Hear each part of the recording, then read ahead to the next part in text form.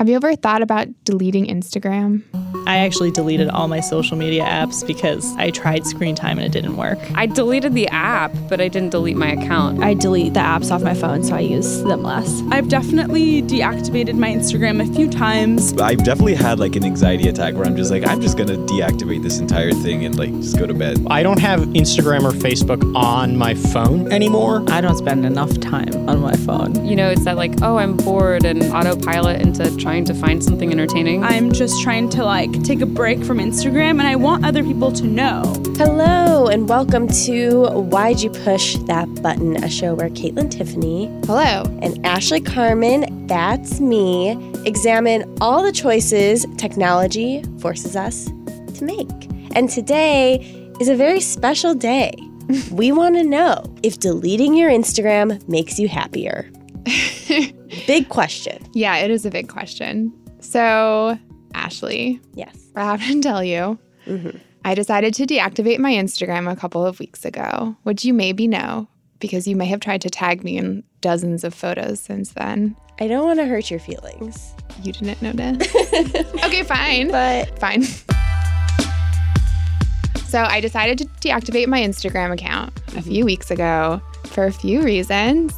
The biggest being, as you know, as you have heard tell of, but perhaps the audience has not, what we'll call my cinematic New Year's Eve breakup. Very cinematic. It was, honestly, in the street, middle of the night. The ball dropped 15 minutes ago. The fireworks. Ba-boom. The ash was still in the air. Oh, sure was. Sure was. Okay, so it happens, such is life, but I could tell that it pretty immediately led to some really unhealthy Instagram behaviors on my part. I mean, nothing that bad. It was more just the quantity of the behaviors, the repetition of things like going into his tagged photos and making sure he had not yet untagged himself in photos I had posted. I probably did that 10 times a day. Or, just really habitually checking the views on my Instagram story, not just to see if he had watched it, but to be maybe he didn't watch it, but one of his friends watched it and told him what was in it.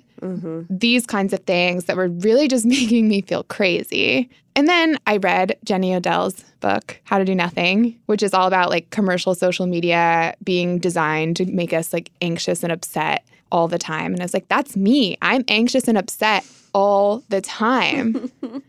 And then just, I don't know, the breakup was probably the biggest part of it because there's so many things you can drive yourself crazy over, so many data points online. I would see, I really hope he doesn't listen to this. This would be so embarrassing. But I would see a Venmo transaction between him and a girl I didn't know and then be I should see if they follow each other on Instagram. And did they know other mutual people on Instagram that would indicate that maybe they're part of a friend group and I don't need to stress about this? Or he's listening to this Spotify playlist by this girl. I should see if they follow each other on Twitter, and then I should see if they've interacted on Instagram, and I should do all of these things. I had a front row seat to all of this. Yeah.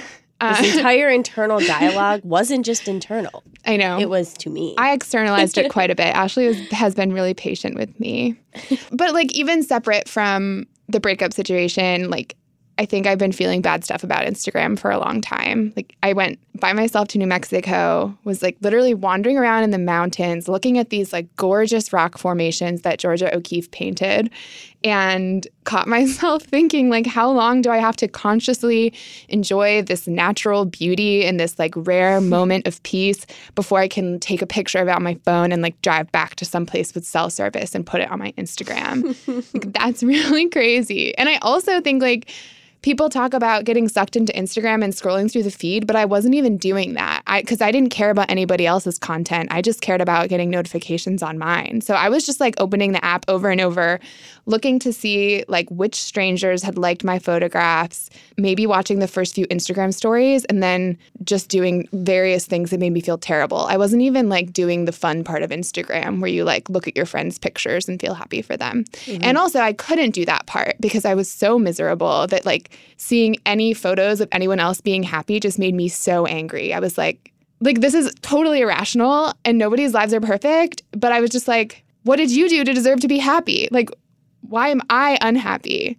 What did I do to deserve this versus you to deserve this perfect life? So I deleted my account. And I think it's pretty clear that that was the right choice.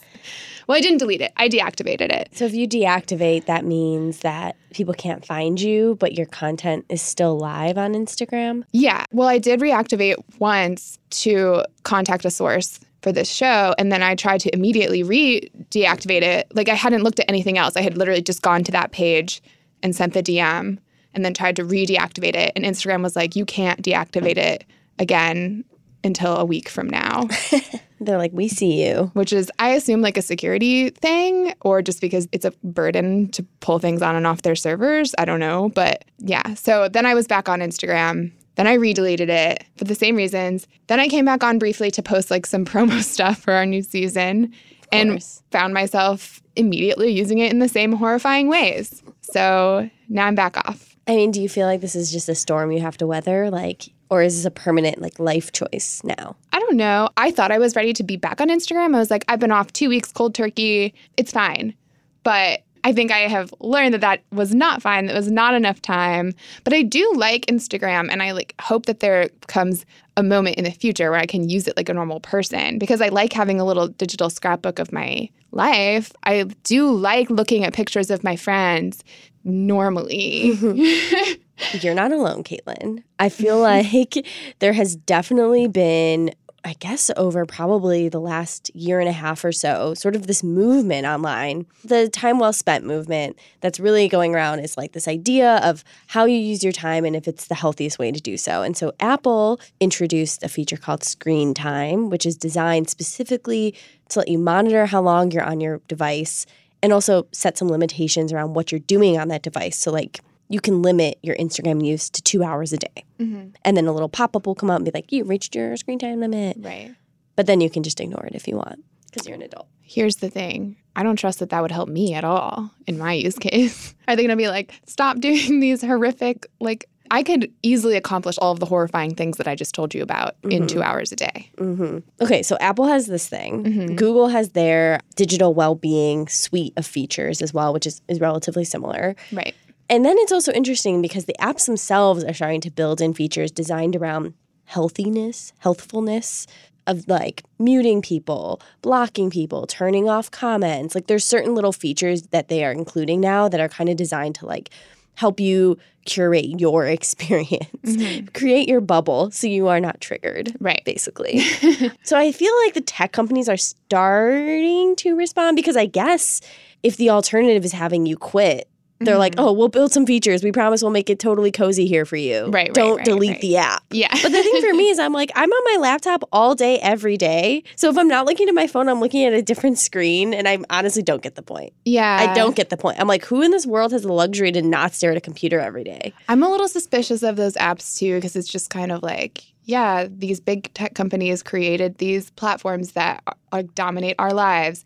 And now the big tech companies are going to make something else to deal with that first problem. Yeah. It's like, I don't know, you guys, your track record here with making me feel existentially okay is not stellar.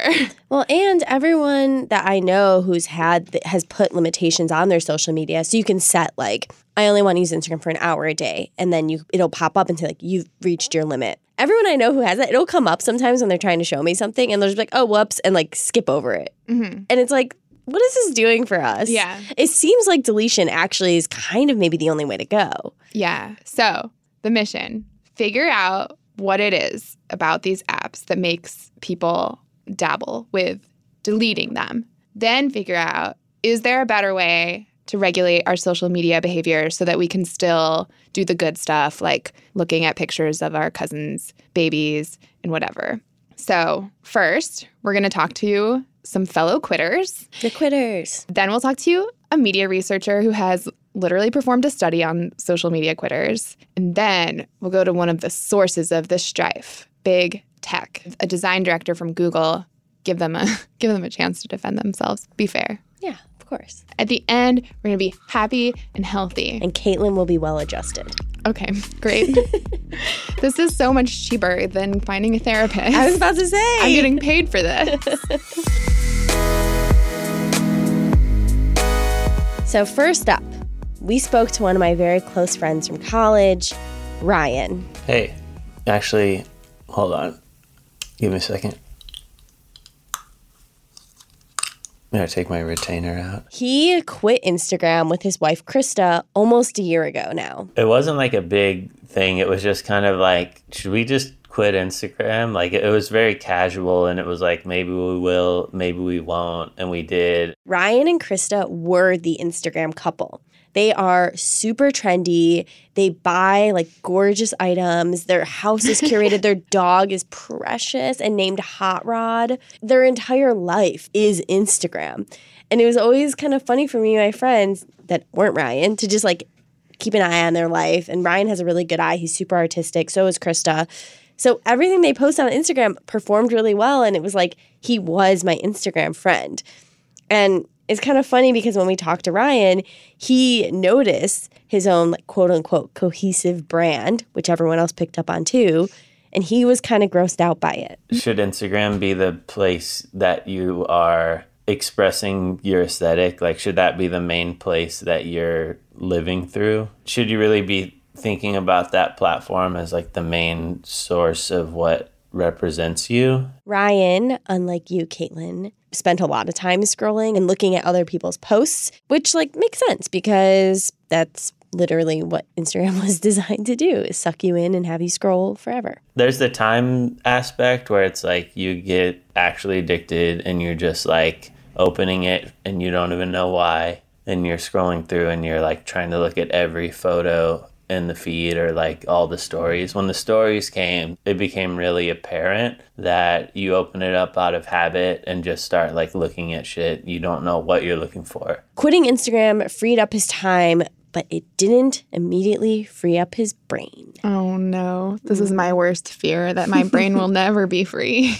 When I first got off Instagram, there was a few month period where I still had that mindset of like, ooh, look over there, that like cat on top of a car that's a monochromatic color scheme. I could really capture that and put it on Instagram. And then that feeling faded and I just started observing things and not thinking about like, should I put it on Instagram or not? Ryan says that it took quitting Instagram to realize how much the app was standing in for a real social life. He and his wife, Krista, recently moved to LA, and he says they've made a lot of friends. I think that's another big part of it, is like a lot of people who maybe are really busy or struggle with like being proactive about being social will just like share things on social media because it's easier than making the effort to like actually go hang out with somebody. And then they expect people to just know about like these key things that happen in their life from Instagram. And it's like, you don't even have the joy of like meeting up with a friend and like updating them on your life because they already know it all. Getting off Instagram also helped him realize, and sorry, this is like kind of cheesy, but it made him realize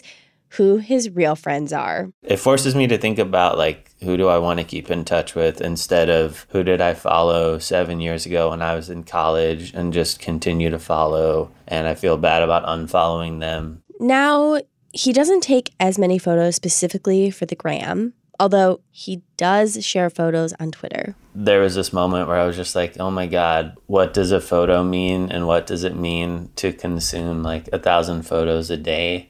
And like, how much data are you taking into your mind by looking at one photo and having to interpret each time when you look at that photo, like, does this reflect with this person's brand? Is this authentic? Is this inauthentic? Like, it's actually a lot of calculations you're doing with every photo you view. And when you're viewing them in bulk and doing it every day over and over and over again, it really could change your brain chemistry or just the way you're looking at life. Obviously, the first few days were a little weird, but after you get over that hump, it wasn't hard at all. And so it was like, well, okay, let's just see how long we can do this.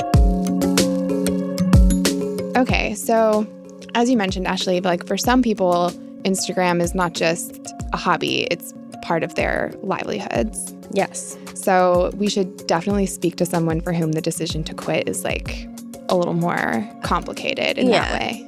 Okay, so next up we have Musa Nyong'owe, a former Cape Town fashion influencer who wrote this like Why I Left Instagram opus for High Snobiety, which is one of my favorite websites. I love brands. My name is Musa Nyangiwe from Cape Town, South Africa. Former online influencer, writer, and I guess general fashion enthusiast and media enthusiast. Studying at the University of Cape Town. My major is film and media and fine art. So Musa was what you would call a micro-influencer, which is kind of the worst place to be on Instagram. It's basically where you have enough followers, where people are expecting a certain type of content from you, but you don't have enough where you're making like serious money. I started blogging when I was 16. I wanted to create a space where myself and my friends could share our own experiences in the fashion space, but also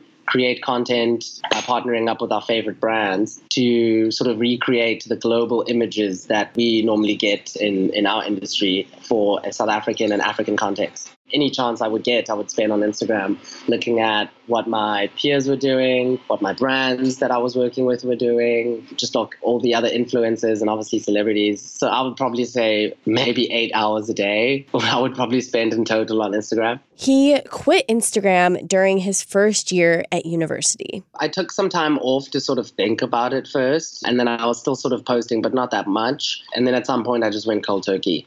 I just said, nah, I'm not interested. That was about 3-4 years into my blogging. I felt as if because of the fast pace of Instagram and like how consistent it is, like there's always a post from someone, I felt the pressure to also, as like a creative, to always be contributing to that space and always have something to put on and post. And all the experiences that I was going through as a university student, I felt as if I had to share those. And I don't know, it felt as if I always needed to be this person who was present and that other people saw and knew. And I actually just want to be able to just do things without thinking about like the aesthetics behind them or how many followers or likes something will generate for me. He had been getting really uncomfortable with how blurry the line was between his professional life and his real life. I definitely was feeling very uncomfortable with how I didn't exactly know what was for that Instagram account or what was for my own entertainment, I guess. And that, I don't know, I just felt really uncomfortable with that.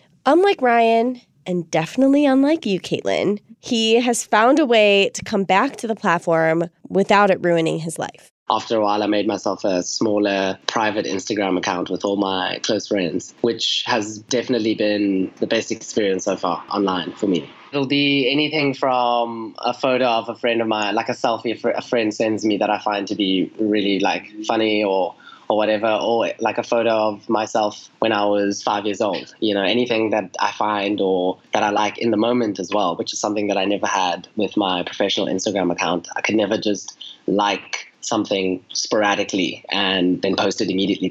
There was a sort of a process of filtering, and a lot of the cool stuff I think was cool just never made it onto that Instagram account because I didn't think other people would understand or resonate with it. Now, for the key question you were waiting for, Caitlin, how long does it take to get to that point of being able to set limits for yourself, to be well-adjusted and happy? Apparently, it's at least a few months. Like, I think it was about 4 or 5 months where I just was not on Instagram in any capacity, spending a lot of my time on everything else other than Instagram. It's difficult because almost everything is on there. Social circles move basically online on Instagram. And that's where you find out where people are and what people are up to and what your friends have been up to if you haven't seen them in a while. So it was very difficult. It's very much like an isolating experience not being on Instagram, or at least I found for myself. Unlike Ryan, who is, I think, quite a bit older than Musa, and this is probably a key generational difference, Musa found that quitting Instagram made it pretty difficult to have a social life. It was a little bit lonely. I realized when I was off Instagram that a lot of social interactions, at least in my circle, revolve around Instagram and like sharing online what people are up to. So I'd find myself at like a dinner or whatever kind of like social gathering, and let's say maybe 40% of what was happening would probably end up on Instagram or was being created to end up on Instagram. So when you're not on Instagram, that 40% of the time, it's like, what am I going to do? Because I'm not taking photos to post later. I'm not sharing this on a story. It was really isolating and weird for him. Because it felt exploitative just because I wasn't on there and I had no control over how someone could use my image or what they were saying. I couldn't see what they were doing. I couldn't comment. It just felt like my image was being taken and thrown into some online portal that I had no control over. He's coming back slowly and hopes to return to putting creative work on Instagram eventually, but he says he's grateful for this break. I do think about it every day, but I don't necessarily think that it's a bad thing for me, at least. I think that I became a lot bigger than what I really am. You know, like I think that my online personality, or the personality that people attribute to me online, is a lot bigger than who I really am. And so I like that people have maybe forgotten, because it means that I can start again and hopefully this time control what the perception is around me and not be this intimidating person that a lot of people say I am when they meet me because of what they've seen online. I love and respect this young person who's already so much more mature than me. Great. Okay, so I spoke to one of the 3 Lithuanian art students behind one of my favorite Instagram accounts, which is called Pretty Ugly. So my name is Justina. I am from Vilnius, Lithuania. Pretty Ugly was basically a part of my master's studies. I have bachelor and master degree in fashion design, and I've been working on this platform for 2 years. I was doing fashion experiments on a daily basis to provoke fashion stereotypes in different ways, and I was documenting everything and putting online. I would spend, more than 3 hours per day on Instagram just scrolling, not even posting, because I was, having doubts. Justina quit Instagram about a year ago. I've been working on my master's project for 2 years, and when I graduated, I kind of felt tired, basically, of everything, because, the involvement was really serious, because I was posting because I had a project for a degree, and then I decided to stop and just quit social media 2 or 3 months after graduation. She says she can remember the exact moment. I was, drinking coffee on the bench in the central street of my city. And I was just absorbing people around, drinking my coffee. And then I picked up my phone, as I usually do, multiple times per day. And I remember that I saw something that made me feel very bad about myself. I do not remember what was that exactly. Probably someone traveling or buying something. It was just, that click moment when I realized that I want to delete it. I don't want to be a part of it for some time, at least. Then I Googled how to do it, and I did it. Doing the actual thing physically, not just saying to yourself in your head that, okay, so I'm not checking Instagram for a week. I actually deleted my account and deleted the apps from my phone. It felt sort of a relief. But of course, her brain had been trained by the app's reward system. It's not that easy to undo that. The first week was weird because I was picking up my phone a lot to check something, but then Instagram wasn't there. So that was weird because I had this habit, but then it went away. And I just started using my time on other things, like reading a book or watching useless YouTube videos. At first, she really missed talking to people in her DMs and in her comments. It felt uncertain because it became a part of my life. And suddenly I would cut everything. And that thought was a little unpleasant, let's say. And now, when I review this after more than half a year, I just reevaluated my friendships. And I know that close friends are more important than just people who I know. And I like to invest my time in communicating with my close friends, not just chat with whoever, whenever, about whatever. Honestly, it was Justina who convinced me to do my Instagram deletion experiment. Whoa. Christina girl. I literally deleted Instagram like 5 minutes after we got off the phone. It was her idea. Maybe for a day, just to feel how you feel when you actually physically do that. Email me if you will do that. How were you feeling? Drop me a line if you're ever in Lithuania. I know it's quite far, but I mean, who knows? Okay. I cannot wait to visit her in Lithuania and post no photos together. Not joking. I loved these stories. And honestly, we're going to be sappy again, but it really warmed my heart to know that, like, even if we can't say anything else good about social media, we can say that it is forcing people to reckon with some real existential questions. Definitely. All right. So we're feeling good. I'm inspired for sure. Yeah. Okay. So after the break, we'll be back with some experts who are going to help us with our question, would we be happier without Instagram? And they're going to get maybe a little more nitty gritty. Like, are there other solutions beyond just quitting? Is there a software solution?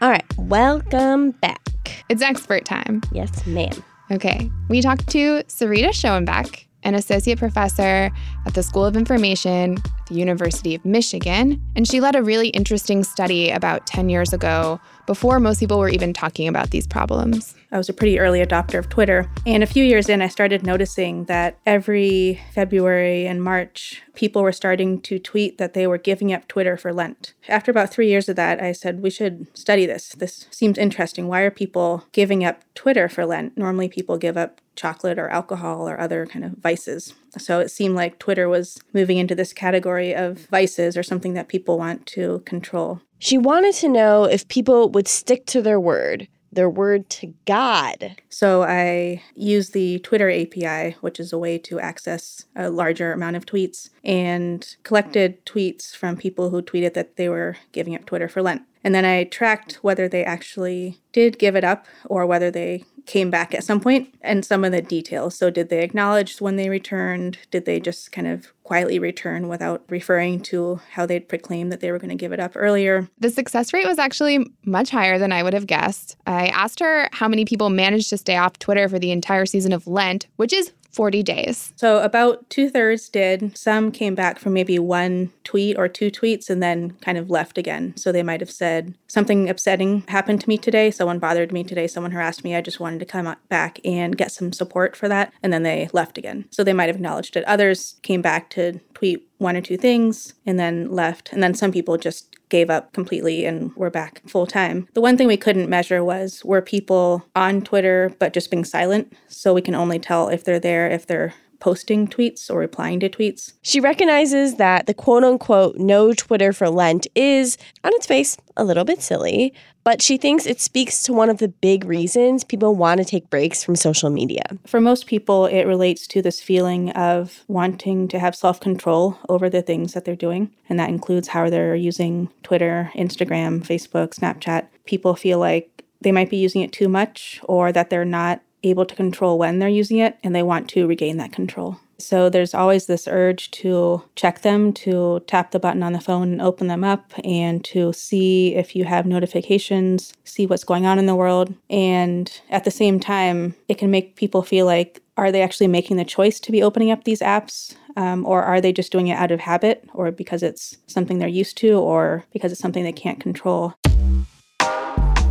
Sarita feels a lot of empathy for people who are trying to figure out how to relate to these apps, because she recognizes that they're run by huge companies that don't really have much accountability to us. In the news, we hear about all the privacy invasions that sites like Facebook are doing. They're selling your data. The data is being hacked. Of course, that spreads to Instagram and WhatsApp since Facebook owns them. We hear about all the political divisions that you see on Facebook in particular, also Twitter, maybe not Instagram so much. There's other things like social comparison that you definitely see that on Instagram. You see people sharing the best photos of themselves, which can make people feel bad about themselves. You might worry about that with younger people who are very impressionable. So there's all these reasons why people now now are thinking, should I be using this? Should I not be? And some of it is, in fact, just healthy socializing. You can keep up with friends from high school, with family who live far away. And so there's a lot that's put on people's plate to try to figure out what is actually the right amount of social media to be spending time on, and which apps, and how much time, and who should you be interacting with, because there's a lot of things we just don't know. These are really hard questions for an everyday person to be able to answer. One of the most frustrating things to her is that people still act like social media health isn't part of your mental health in a serious way.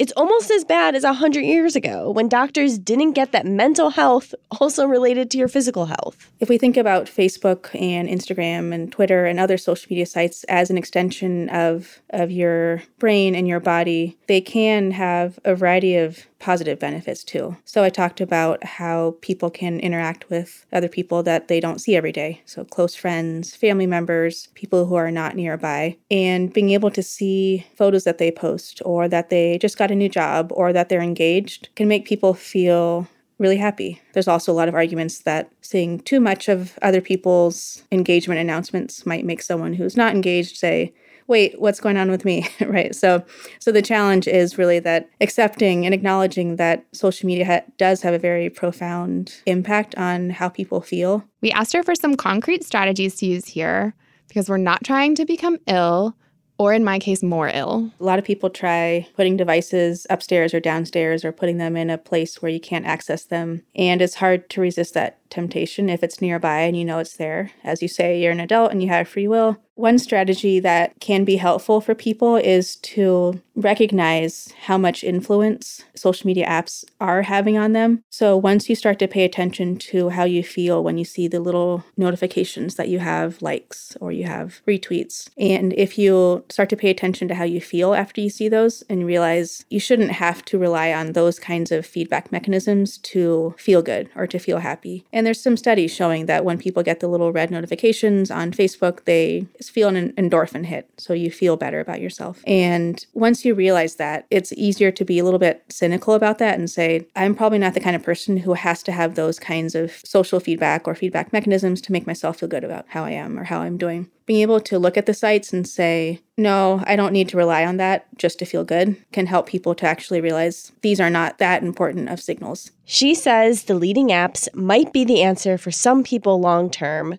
but it's probably not necessary for most people. There's a variety of ways to try to regulate behavior, and it's more of a continuum than a binary. So there's often questions of people saying, I'm going to delete Facebook or delete Instagram. But my guess is that more often it's nuanced in the ways that people might be using it less, or they might be trying to regulate how they use social media more often than they are just saying, I'm going to use it or I'm not going to use it. In later studies, that has been a big question of when you take breaks from social media, do you feel differently? Do you feel better about yourself? And I think the answer is yes. And I think it's primarily because people feel like they have self-control over their use of technology. So one solution she brings up is the digital well-being and time well spent and screen time apps that we talked about before and that I kind of dismissed. There are a lot of apps like Time Well Spent. They tend to focus on two things. One is the amount of time people are spending on social media, and the other is distractions. I think that they are particularly effective at helping people to retrain some of their behaviors. I don't get the sense that people are necessarily using them long-term as a permanent solution to manage how they're spending their time, but instead that they pick them up in order to shift how they're spending their time. So if they feel like they're using Instagram too much, it might just help them to reflect on how much are they actually using it. If they have to stop using it or they can't access it, then that retrains the mind to think, oh, I don't need to be trying to open this right now. Obviously, it's great that she brought this up. And it's wild that she was doing this years ago. So many years ago. I know. Before the whole trend came on. But I'm still, as we always are on this show, a little skeptical of these time well spent apps. I am too. I don't love the idea of software being a solution for software. Exactly. It's just sort of as like, is this something you can really help with? Right. Like, I think I just need to chuck my phone out a window eventually.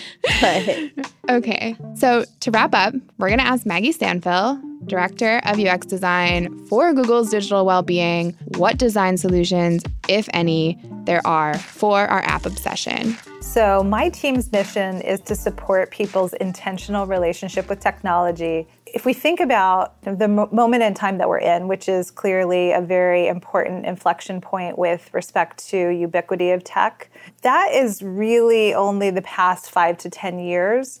And I think in essence, what we're looking at is kind of a teenager stage of this space. So I am very much approaching it from that inquisitive kind of discovery stage from a design process, and therefore really investing a lot in research and in partnerships with academic bodies as well as external orgs to really round out our perspective. Maggie says one of the design challenges is the fact that everybody around the world uses tech differently in unique contexts and in really personal ways. So Google basically has to do a lot of research, and they should just listen to this podcast. This is highly, highly individual and very context specific. The design process is extremely nuanced. And so a lot of what we're doing is really understanding what are those kind of key use cases and scenarios that are leading people to feel like maybe they are too habitual and they want to change behavior. Like Sarita said, and as most of our other interviewees have suggested, a big part of changing your social media behavior is just noticing what you're doing in the first place. For instance, on Android, we've got the Digital Wellbeing suite of products.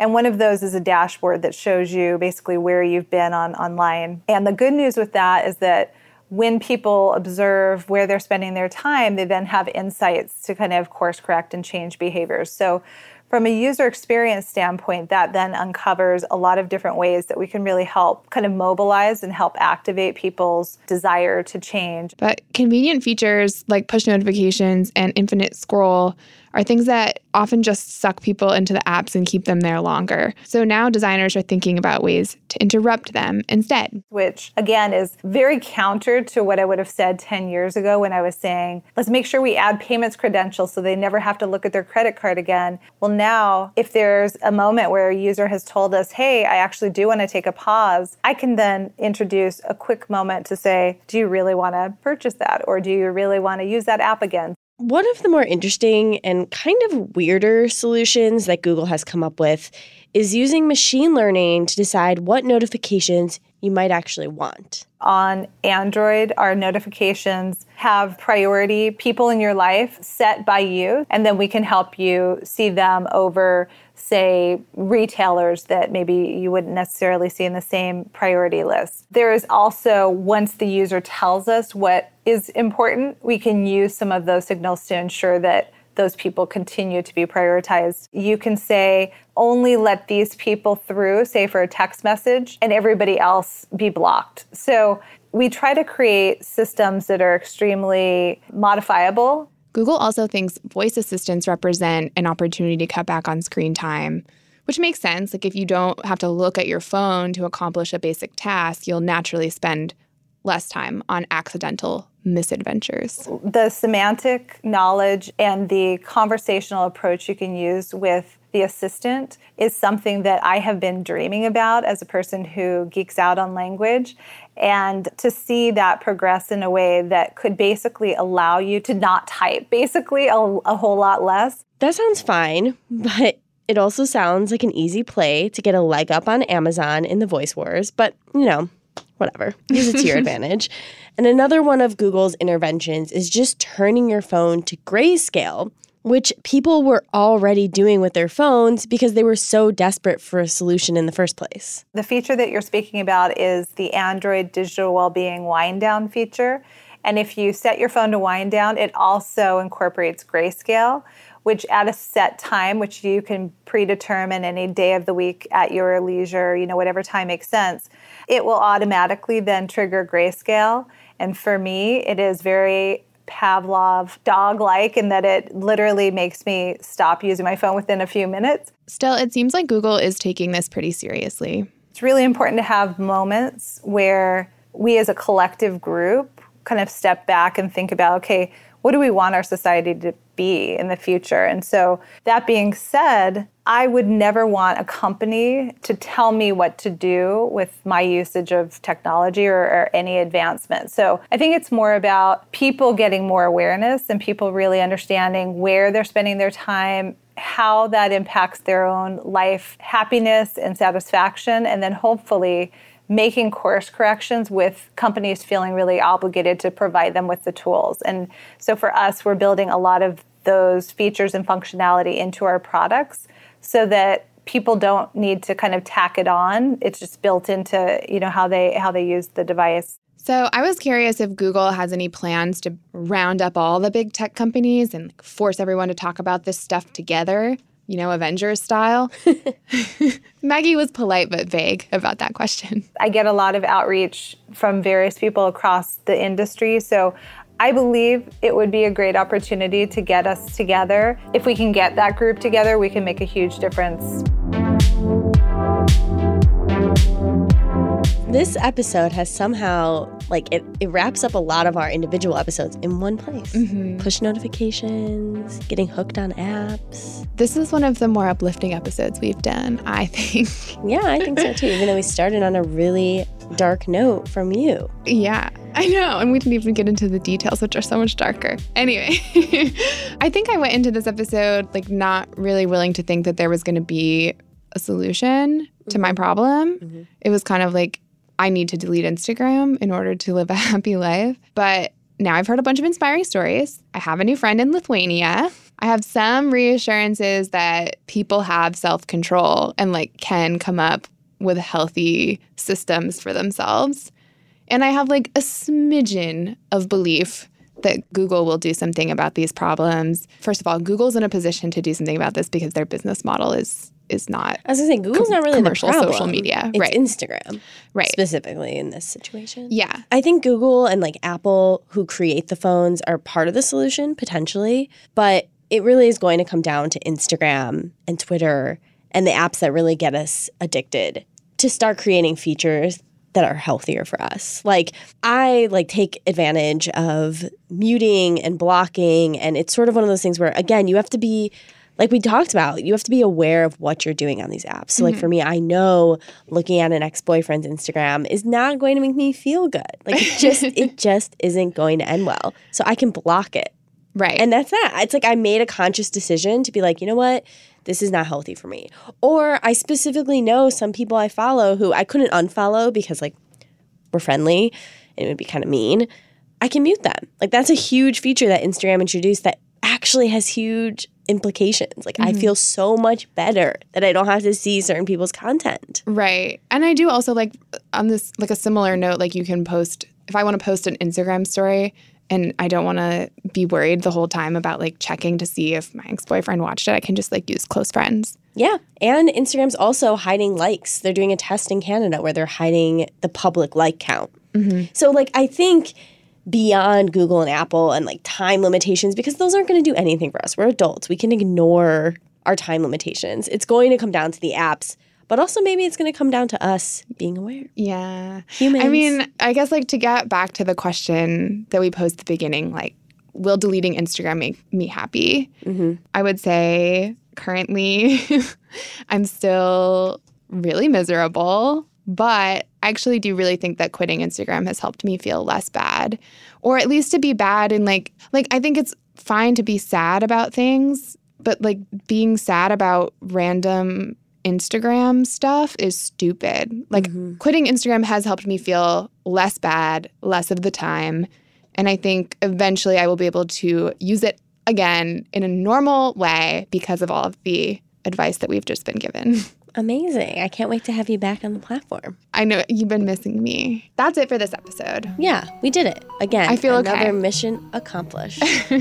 If you want to follow Caitlin on Twitter, that she still uses, she's at KAIT_Tiffany. If you want to follow my healthy Instagram account, it's at Ashley Carmen. We want to thank our producers, Andrew Marino and Zach Mack. We also want to thank Gautam Shrikishan, who did the mixing and scoring. As always, you can email us at button@theverge.com if you want to share a story, give us some topic ideas, whatever else is on your mind. Unless it's spam. Unless it's spam. Stop spamming us. We're sick of the chicken farm. And finally, rate us 5 stars on Apple Podcasts. Thanks. Bye. Bye.